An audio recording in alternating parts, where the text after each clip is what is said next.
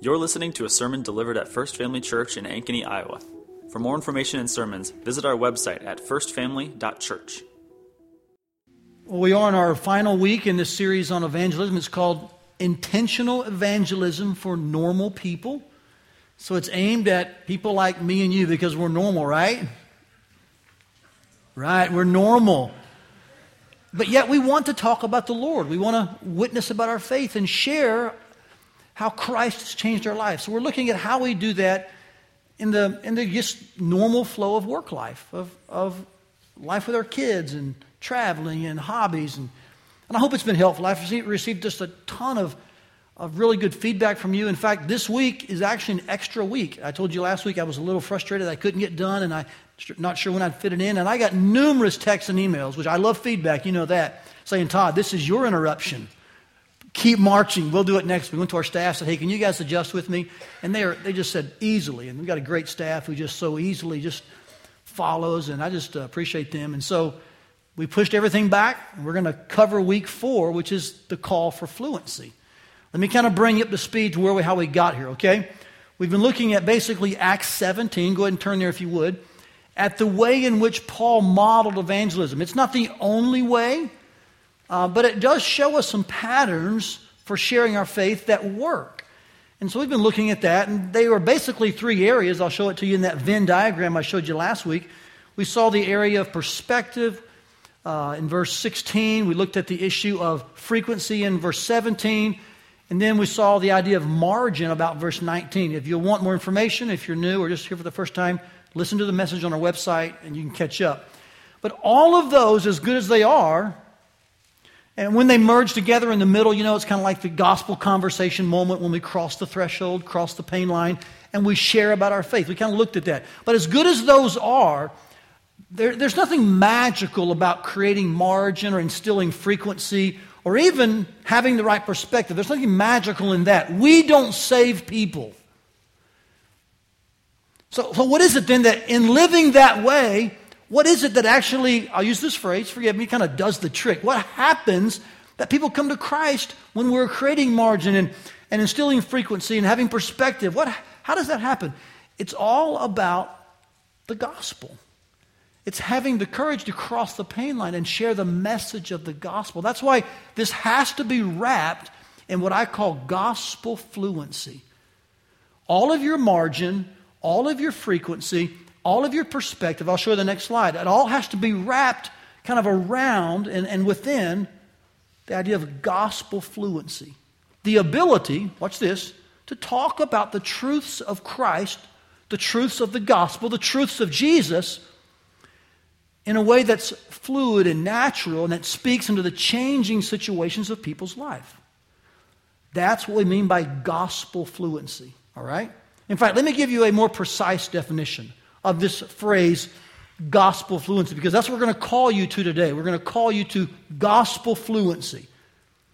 It's actually the ability to connect the unchanging truths of the gospel, the unchanging truths of Jesus, who He is and what He's done, is connecting those and conversing about those in the changing situations of life. So in your relationships and conversations, which I think is the sphere of evangelism that we all are already living in that sphere, conversation and relationship, as people share their brokenness, as people share their victories, as the pain and passion points are surfaced in the conversation, the ability to connect. Well, this is a moment when I can share the unchanging truths of the gospel. When they're kind of sharing their highs and lows, that's gospel fluency. It's getting to what really matters most in the middle of, and I'll just be really frank with you, often what doesn't matter as much. We think it does. Would you agree with that? But in reality, our eternal destiny matters most. And so a fluent person in the gospel, someone whose native or mother tongue are the truths of the gospel, the truth about Jesus, that's kind of your native language, then when the time arises in someone's life and they're sharing highs and lows, brokenness, victories, you can just begin to converse about what matters most. Man, that's gospel fluency. It's when it's natural to talk about. All right? I think that's one of the things that we're going to discuss today is how and why to become naturally fluent with these important truths? Let me answer the why question before I get to the how. It's because there's nothing inherently salvific about what you say if it's not the gospel. That's why. Are you hearing me well? And it's true for me too. I can't persuade someone with my words. I'm not got the ability to convince someone into the kingdom. I don't save anyone, and neither do you. Are you hearing me, church? It is the gospel that saves. So if we're frequent with the right perspective and all the margin we create, but we never share the truth about who Jesus is and what He's done, what good is that? You see, I really think this is why in Romans 1:16, before Paul ever gets into the gospel in chapters, mainly 1 through 11, before he ever gets into this incredible treatise on the gospel from a legal perspective, he makes this statement, Romans 1:16. For I am not ashamed of the gospel, for it is the power of God for what? Salvation. Not your margin, not my frequency, not our perspective, not my words, not your methods, not your tips, tricks, or strategies. The gospel. And if we never get to the gospel, if that's not fluently on our lips, then what good is margin, frequency, and perspective? Are you with me? So today, in this kind of interrupted, surprising fourth week, let's see if we can commit to and learn, what does it mean then to get to the gospel? How can I be fluent with the message that actually matters most, and is how people are born again? That the Spirit of God uses the Word of God, the gospel, to birth people into His kingdom. The best example for that, I think, is in Acts 17, or at least a good example of that is Acts 17.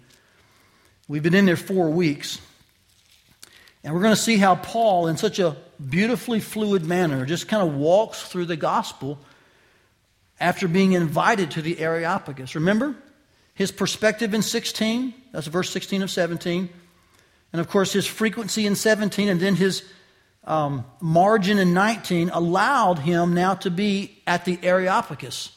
But what does he say now? Let's read about it, can we? I'm going to leave the reference on the screen the whole time, and then I'll walk you through about 4 elements after we read all the verses. But let's just read the verses first, kind of catch the weight of them in one sitting here. It's 22 through 34.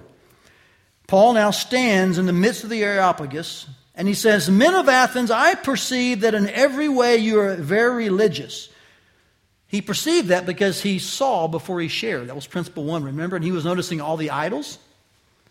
As I passed along, I observed the objects of your worship. Referring, of course, back up to verse 16, the city was full of idols. I found also an altar with this inscription, To the unknown God. I mean, they were so committed to figuring out what they were to worship that they created a God, or should say an altar to a God they may have missed. Like, in case we missed one, we don't want him to feel left out, so let's just create a kind of a generic altar. To any God we may have missed, here's worship. I mean, it's kind of crazy if you think about it. Paul uses this example and this opportunity, I should say, to declare to them the one and only true God. Beginning in verse, 23, he says, This I now proclaim to you, the God who made the world and everything in it, being Lord of heaven and earth, He does not live in temples made by man, nor is He served by human hands as though He needed anything, since He Himself gives to all mankind life and breath and everything. And He made from one man every nation of mankind to live on all the face of the earth, having determined allotted periods and the boundaries of their dwelling place, so that they should seek God and perhaps feel their way toward Him and find Him. Notice He's starting with God here. He's in their world, yes, but He's not staying in their world only. I would say He's man-aware, but God-centered. And He says He's not actually far from each one of us. In other words, God's sovereign, He's creator, He's in control, and yet He's knowable. He loves us. He's made Himself accessible. He says, in Him we live and move and have our being. And some of your own poets have even said we're indeed His offspring. And so he says in verse 29, since we are God's creation or offspring, we ought not to think that the divine being is like gold or silver or stone. In other words, since we're God's offspring, why are we thinking we can actually make God? See, that's what they did. They were making the idols. So the God they were worshiping was their offspring. Do you follow that? And Paul's saying, guys, you got it backwards. We don't make God, He makes us. Why would you worship something you make? If you make the idol, then you have the power over it, and yet you're worshiping what you make? That's just illogical. I think he's showing that here. He said, we don't make God and then ascribe to it the power over us. God makes us. That's why he's worthy of worship, which is what's going on in this passage. He says, he made us. He's not like the silver or stone, an image formed by the art and imagination of man. The times of ignorance God overlooked. In other words, the times in the Old Testament when God could have judged everyone on the spot for their idolatry. He says he has shown great patience, and he has taken now out his wrath on this one named Jesus. We'll get to that in a minute. But that's why God was patient, because he knew that there was a final sacrifice coming. He says now he commands all people everywhere to repent. So the implication here is that man has done something wrong. What have we done wrong? We've been worshiping the gods we're making instead of worshiping the God who made us. So repent from this. Why? Because he has fixed a day on which he will judge the world in righteousness by a man whom he has appointed. So if we don't repent of self-worship, God will judge us. He'll do that through Jesus Christ, the man he's appointed. And he's given assurance to this by raising him from the dead. The implication being that he must have died. I tend to think in this culture, being just a few years from the crucifixion and resurrection, they were aware of what happened to this man named Jesus.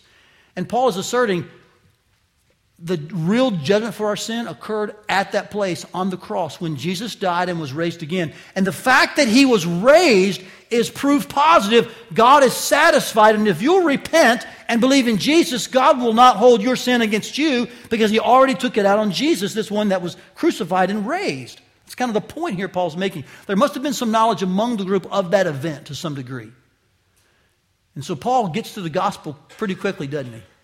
Starting with their world, but beginning with God's creative, sovereign, holy power, he moves to man's brokenness. Then he describes how they can repent and believe in Christ and that he is alive and in victory reigning today.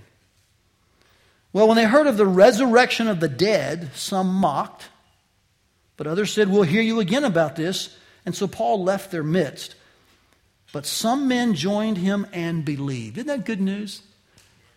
There wasn't 100% buy-in. Some wanted more information. Some said we're done. But some did believe. You ought to circle the word believe in 33. Draw it back up to the word repent in verse 30. Because this is the response they gave. They repented of worshiping what they would make. And they instead worshiped God and believed in Jesus.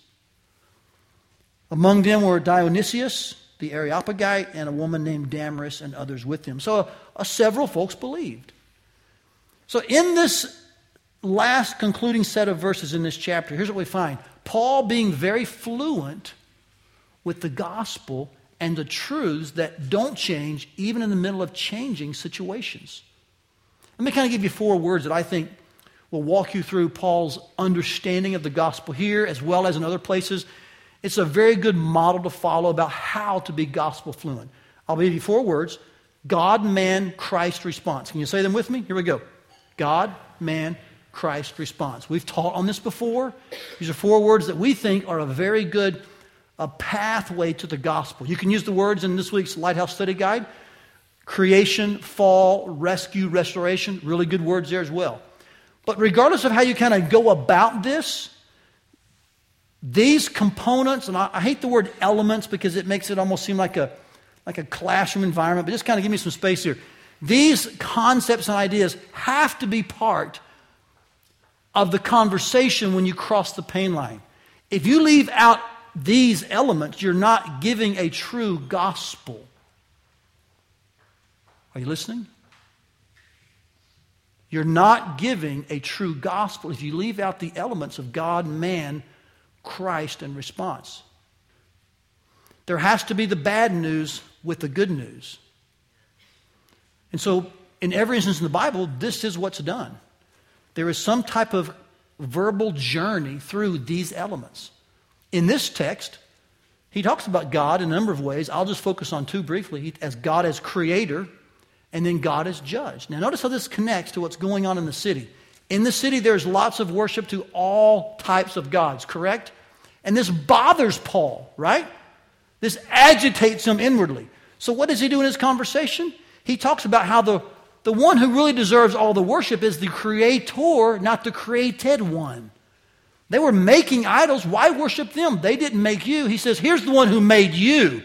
He's holy. He's righteous. He's actually set apart from you. He's not like you. You're actually like him. We're in his image. And so he makes a good distinction here in saying, quit worshiping what you make. Worship the one who made you. And if you don't, then he has the right as the creator to judge us for not worshiping him. I mean, his conversation is very theologically right, and yet it's conversationally aware of where he's at. And situationally his situational IQ is pretty strong here. So he starts with God. God's holiness, his otherness. He's the creator, and so I'll use this phrase, we owe him our worship. If we don't, then we're judged. And notice this phrase in the Bible. It's about verse 29 to about 31a that says God calls all people everywhere to repent. In other words, God is calling people to worship him. And they were not surprised when he said that. Now, he used the word repentance, but notice this. He's actually addressing something they're trying to do. They're trying to worship. You catch that? They're searching. They're looking. And Paul says you're looking in all the wrong places. It's the Creator. It's God who's calling you to repentance, which means turn from worshiping the things you've made and to worship the one who made you. You see, that lets me know something. Man is broken. We love to worship ourselves and things that we create, don't we? Why? Because we know something is missing inside. There's this hole, there's this gap, there's this thing that we can't fulfill and satisfy. And so we search and we look and we long. We try this relationship, that hobby, this toy, that thing. But nothing will fill the gap, solve the dilemma. Only God can. So God is holy. He's the sovereign creator and judge. Man is broken because we're trying to satisfy our longing apart from God. That longing is created, of course, that longing is there because of sin. We've all sinned, and in fact, not worshiping God is the sin. We've fallen short of his glory. We don't worship him perfectly. We don't seek him. None seek after God, the Bible says. So here's God in his holiness, man in his brokenness, but God has also provided a solution to that, this eternal predicament we find ourselves in.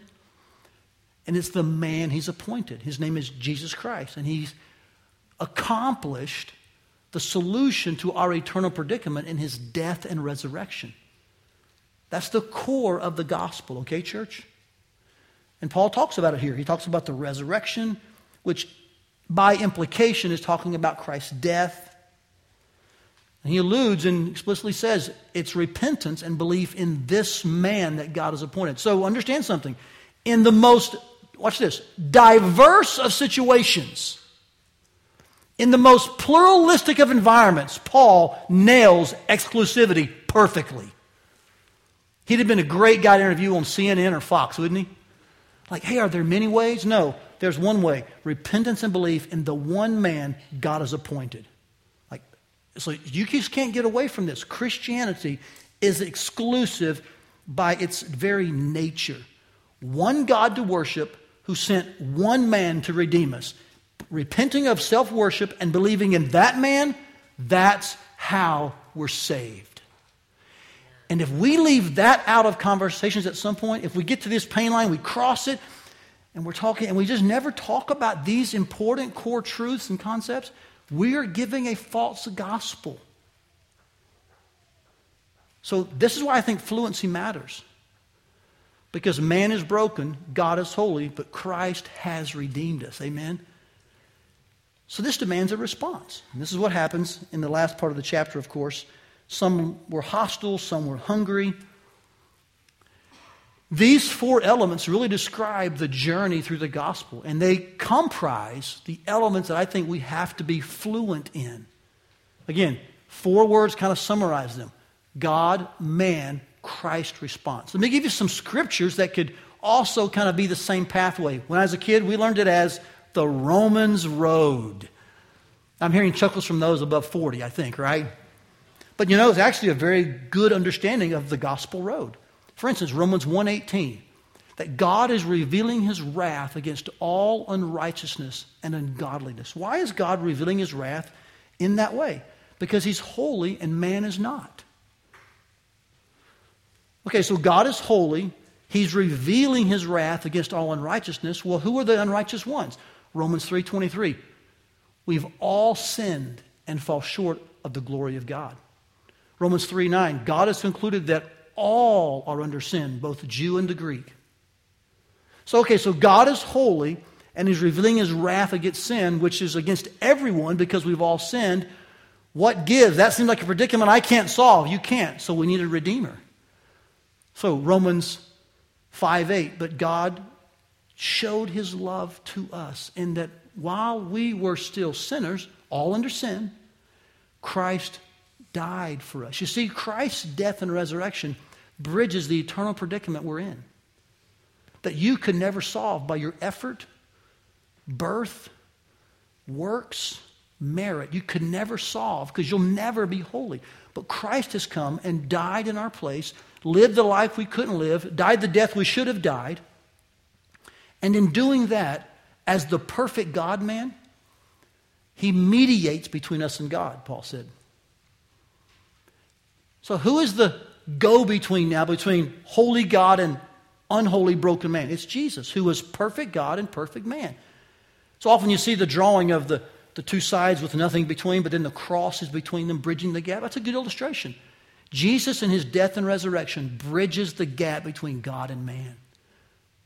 Why? Because he is God and he is man. He's perfect in his life. He's perfect in his sacrifice. He was raised from the dead as proof, as vindication that his sacrifice was accepted by God. And so today, all who trust, repent, and believe in Jesus, watch this, they're assured their sins are forgiven because God raised Jesus from the dead. He didn't leave him in the grave. So you are with Christ. You are alive with him because of what God has done. He's accepted the offering of Jesus the God-man and extended the benefits to you. This is the gospel. God is holy. Man is broken.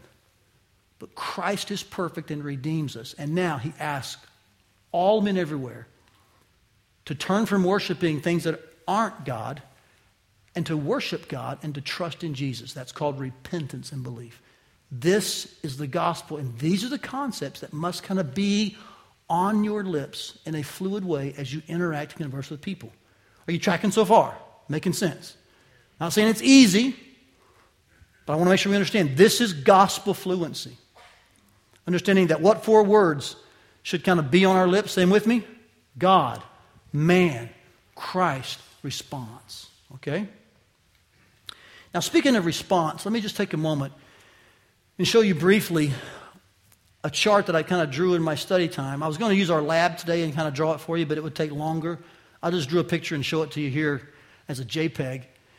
I was thinking through this chapter and how Paul dealt with the idols in Athens, and I realized that in just the previous chapter, Acts 16, he dealt with the idols of Thessalonica. And we know this because in 1 Thessalonians chapter 1, at the end of that chapter, he says about the Thessalonian believers, you turned from idols to God to serve the living and true God. I thought that's interesting. Paul is consistently dealing with idols in people's life and seeing them turn from idols to love God. What does that look like? What does that moment of response look like when the gospel comes into someone's life and they turn from idols to God? Here's kind of how I drew it based on the 1 Thessalonians passage as well as Acts 17. It seems like there's a searching going on. Are you with me? They made idols to every known deity, and then they made one to one they forgot, right? That's Acts 17, right? So there's this searching in the soul of man. Not everyone is aware of it, by the way. But at some point, we begin to make and find idols to kind of solve our searching. We realize that never really works in the long term, and so we begin to experience conviction that I'm not perfect. I can't create the perfect God. I can't find the perfect solution. Something's wrong that I can't seem to fix. That's called conviction. It comes in a variety of ways, but conviction always precedes regeneration. So we find ourselves searching, we're longing, but then we're under conviction, and at some point in that conviction, we hear the truth of Jesus, and we realize, I've been worshiping the wrong thing. God has actually, He created me. I don't make a God. And He's created me to actually worship Him. And He deserves my worship. We hear how we can do that through Jesus, who's satisfied all of God's wrath. And so at some point we turn. We repent. Repentance is what happens as we are convicted of our pursuit of self-worship and realize that God actually deserves to be worshiped. So we repent of that. And we see Jesus in all of His glory and all of His perfection. That, wow, I don't have to keep striving or working. That Jesus has done everything to make me right with God. I simply believe and rest. I mean, that's like one of these, amen. The moment the gospel comes into your life and you realize it's not at all about you, but about Jesus. That He's done everything. And the weight of sin falls off your shoulder. God declares you justified because of what Christ has done. That all of your sin never outweighs the power of the cross. And so you shed all of that and you embrace the cross and you thank God for saving you in spite of you. Suddenly you find yourself trusting Jesus because He's perfect. His sacrifice is perfect. And because you trust Him, you serve Him, which is in actuality worshiping Jesus. You're no longer serving your idols that you made. I'll do whatever you say to feel better, to make this work. You're not doing that. You're serving and worshiping Jesus. He's the one who died for you and gave His life for you. He's the one appointed by God to save us. Do you see the turn here? This is kind of all involved in repentance and belief. And if this has not happened in your life, I want to be crystal clear here. I want to be like Windex, okay? Listen very carefully. If this has not occurred, you're not born again. Because God won't be added to a list. He won't be added to your collection of gods. He'll be worshiped exclusively. He's your creator and only creator, and He will and deserves He'll demand and deserve your worship. Those who don't, at one point, sometime in the future, God will judge through Jesus. But how much better it is, instead of waiting for judgment, to be saved now by Jesus. By turning from worship of self and things we create to God and trusting the man He's appointed, Christ, to save us from our self-worship and sin, and then begin to worship Him. This is the essence of repentance and belief. This is what occurs when you cross the pain line and share the truth about Jesus politely, accurately, compassionately, but when you have the courage to talk in a gospel-fluent fashion, then in that moment, here's what happens. Watch, church. You're freaked out, I'm sure. You're scared. You're almost like, oh man, what are they going to think? And then suddenly the Holy Spirit does what only the Holy Spirit can do when the gospel is shared. He awakens someone's heart to believe. And they say, oh, that's what I need. And just like Stacy was saying, God's love overwhelms them. The Holy Spirit comes in and seals them, and they realize, wow, this is the love I've been waiting for. This is how my longing is filled. God is my creator, and I owe Him my worship. And we lay our lives down for God. You can't explain that. You can't produce that. You cannot manufacture that. All you can do is sow the seed of the gospel, then watch the Holy Spirit do what only the Holy Spirit can do. Amen, church? This is why I think being gospel fluent matters. Because if we never shared this message, how would we think someone would ever get saved? Because the gospel is the power of God to salvation. So can we commit to some type and some level of gospel fluency so that people are saved? Amen. Now, as you look at this and you see these words, God, man, Christ response, I think you'll begin to connect why we talk about this so much at our church, in our small groups, in our gatherings, even just personally. The gospel is central to everything we share. It's the power of God. That's why I like that little song so much. That's so simple, but it contains each of these truths. And I sing it a lot to myself. We've sung it here several times. Would you be willing to sing with me now? Lisette, can you join me for a minute? We're not done yet, but it's okay to pause and sing for a minute, isn't it? I'm not the best singer. I'm not like Josh. I don't have those abilities, but I can at least carry a tune to sing with you, can't we? Let's sing a song that actually talks about these four things. It's actually called, believe it or not, the gospel song. Imagine that, right? But notice how the words walk us through these concepts. I want you to sing this with me because it's one way you can begin to practice gospel fluency. Julie will say sometimes, she'll tell you, if you ask her, I'll be humming this around the house or I'll sing it because it reminds me of really what has to be close to my heart. It goes like this. If you know it, sing along.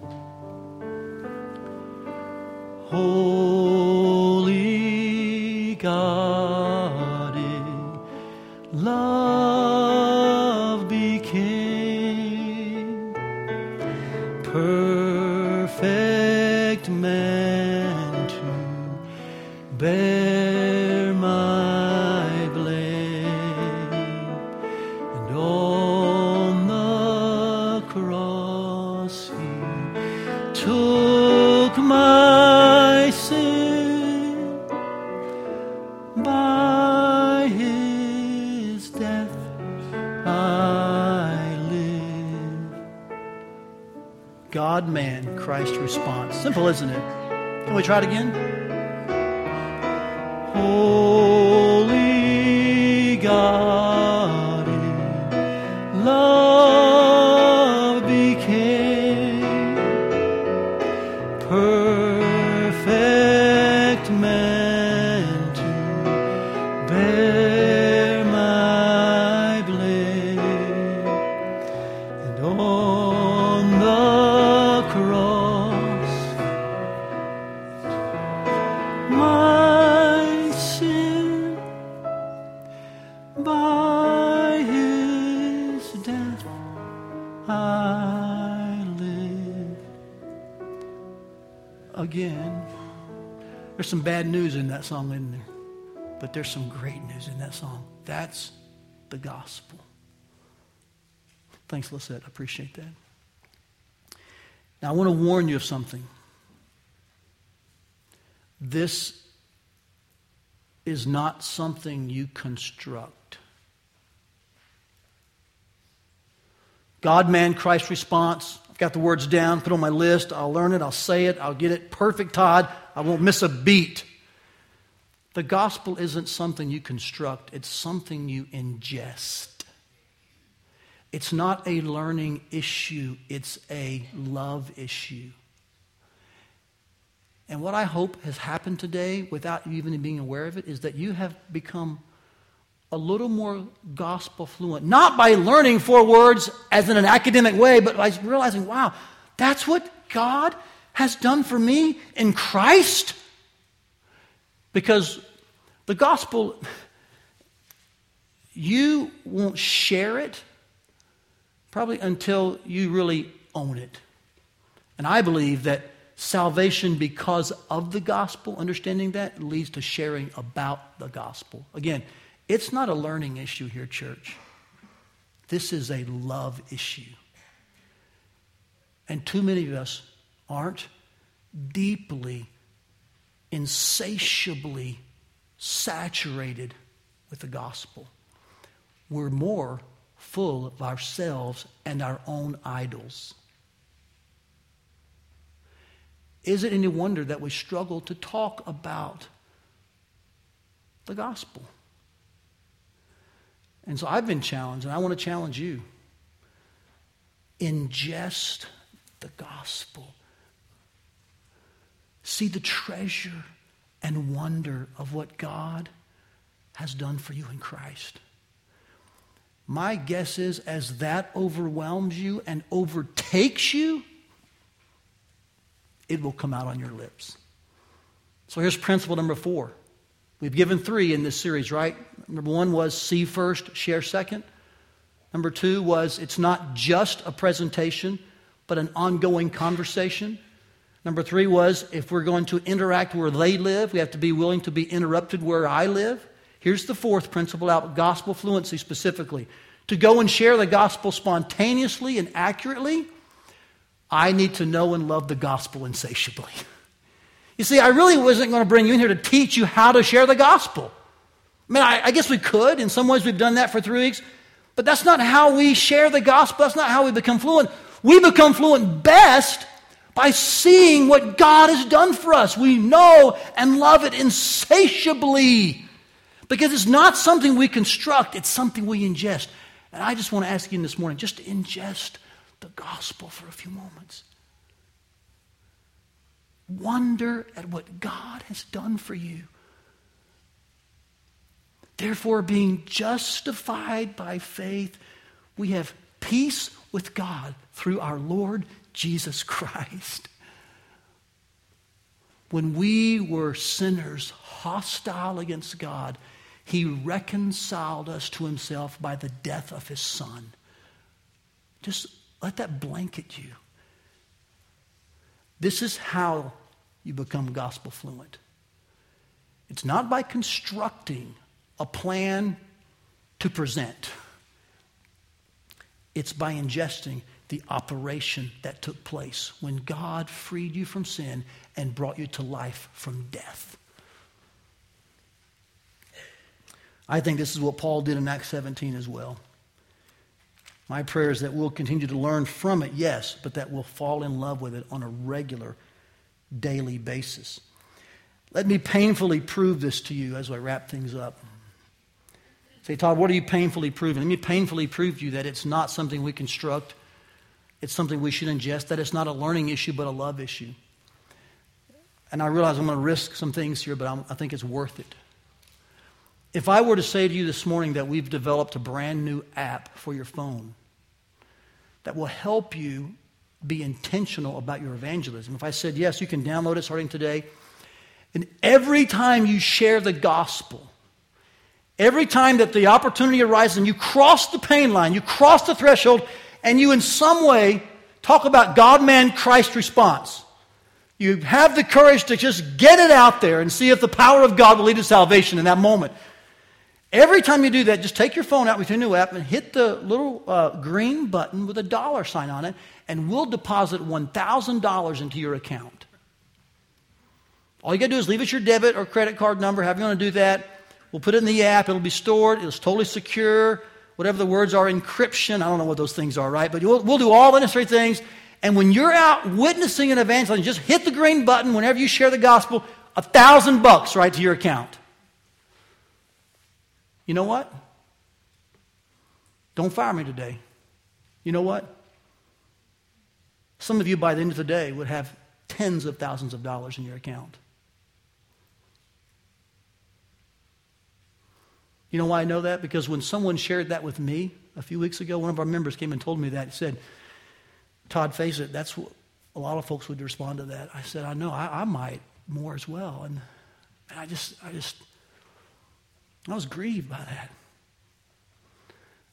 You know why we would share quicker if that were the case? If that hypothetical scenario were actually true, you know why we would have folks by noon becoming $5,000 and $6,000 richer by lunchtime? By the evening meal, they'd have $10,000, $15,000. You know why? By the week's end, some of you are like, man, I got no financial debt at all now. Love witnessing. No, you don't. You love money.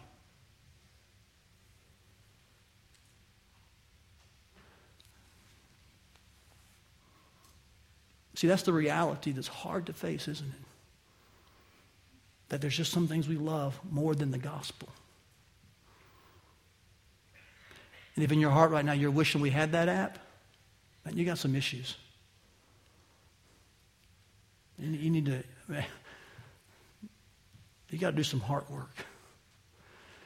Because sharing the gospel isn't a financial windfall. We're not even dealing with someone's financial issues. We're talking about an eternal situation with men's and women's souls. So what do you love? Because what you love, you talk about. And my sense is sometimes I don't love the gospel enough. I was grieved that I was in some ways thinking I would find more ways to share too. My heart was pricked, was convicted. And I just had to bring you into that same loop. That's why we're slow to share. We love the wrong things. Maybe today God has just moved you out of that even a little bit. Maybe in the conviction of it, maybe in the realization of it.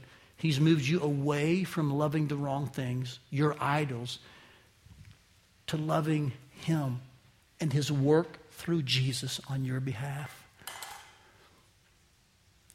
That's the ingestion that has to occur for us to intentionally, spontaneously, and accurately share Jesus with others, okay? Just quickly, I want to share with you 3 things to do to make sure you keep ingesting the gospel well. I'll show them at one time to you, and I'll be done in 60 seconds. Rehearse the gospel to yourself daily. Maybe you'll sing that song. Maybe you'll take the 4 words, read the Romans Road, number of ways. But every day, rehearse the gospel to yourself. Remind yourself of the treasure of Jesus Christ. Not so that it's a tool to use, not as a long pole to leverage someone with, just so you can remind yourself, God has been gracious to me. Secondly, pray the gospel in groups. Even today, we'll have 7 or 8 small groups meet.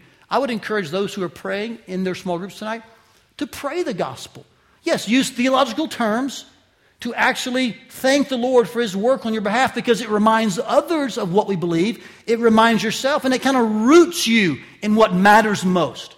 It breeds gratitude and wonder. Does that make sense? So pray the gospel in groups. Those of you who are listening, man, join in with a hearty amen. Rejoice. And then, at least on a weekly basis, you can even do this daily, but on a regular basis, just celebrate the gospel with a trusted fellow believer by just rejoicing with them verbally. You can do this here in the service, perhaps, as we greet. You can do it in the gym sometimes. Maybe on the way to Lighthouse with your spouse, or maybe you're leaving small group, maybe at work with another believer. But just at random times, and we do this with Julie and I do this a lot with each other. We'll just say something like this, like, man, I just can't believe that God has saved me. Or she may say to me, I'm so thankful God's forgiven me of my past. Or with our staff sometimes, we'll be having lunch together, just talking, and we'll just simply share kind of almost spontaneously. It's amazing that God would save us, isn't it? It's just kind of a way to celebrate the gospel with a trusted believer. I think if you just, at least these 3 things will help you begin to ingest the gospel, so that when the time comes to share it, it's not like you're constructing a speech. You're instead speaking about the overflow of what God has done in your life. And you're going to get it right because it matters, right? The true gospel matters. But you're not getting it right for a classroom's sake. You're getting it right because you own it personally. 3 ways to help you with that. None of these will matter, though, if you don't, first of all, believe the gospel. So can I ask you a simple question? Has everyone here believed in the gospel? Now, don't answer out loud. But could you just answer privately and personally? Because I'm not talking about something that matters just tomorrow, even though it does, or just next week, even though it does. I'm talking about something that matters eternally. In the life now, Paul calls it, and the life hereafter. And unless we believe in the gospel, the work of Jesus and the person of Jesus, that He is God, lived among us, and died in our place, until we believe that, we are under God's judgment, and one day we'll be judged for not worshiping Him. Oh, how much better it is today believe in Jesus Christ and what He's done for us, and avoid judgment and experience salvation. Say, Todd, what does that look like? Paul says in Romans 10, 9 and 10, again, back to that Romans road, that whoever believes in their heart that Jesus Christ is Lord, confesses with their mouth that He's been raised from the dead. In other words, you believe Jesus is God and that He did what He said He did. He died and rose again. When you believe and confess those 2 things, the Bible says that person then is saved. He goes on to say later that whoever calls upon the name of the Lord will be saved. It's as simple as what Stacy did when she's driving on Magazine Road. And she said, God, save me a sinner. It's as simple as what Craig did, crying out for God to save him in spite of his works and effort. It's as simple as what many of you have done at some point in your life when you said, God, I believe Jesus is your son and that he died and rose again. Will you save me through Jesus? That's repentance and faith. And if you've never trusted the gospel this morning, could I ask you as I close, would you today believe in the good news of Jesus Christ? Let's pray together, can we? We hope you enjoyed today's sermon. For more messages, visit firstfamily.church/sermons. Thanks for listening.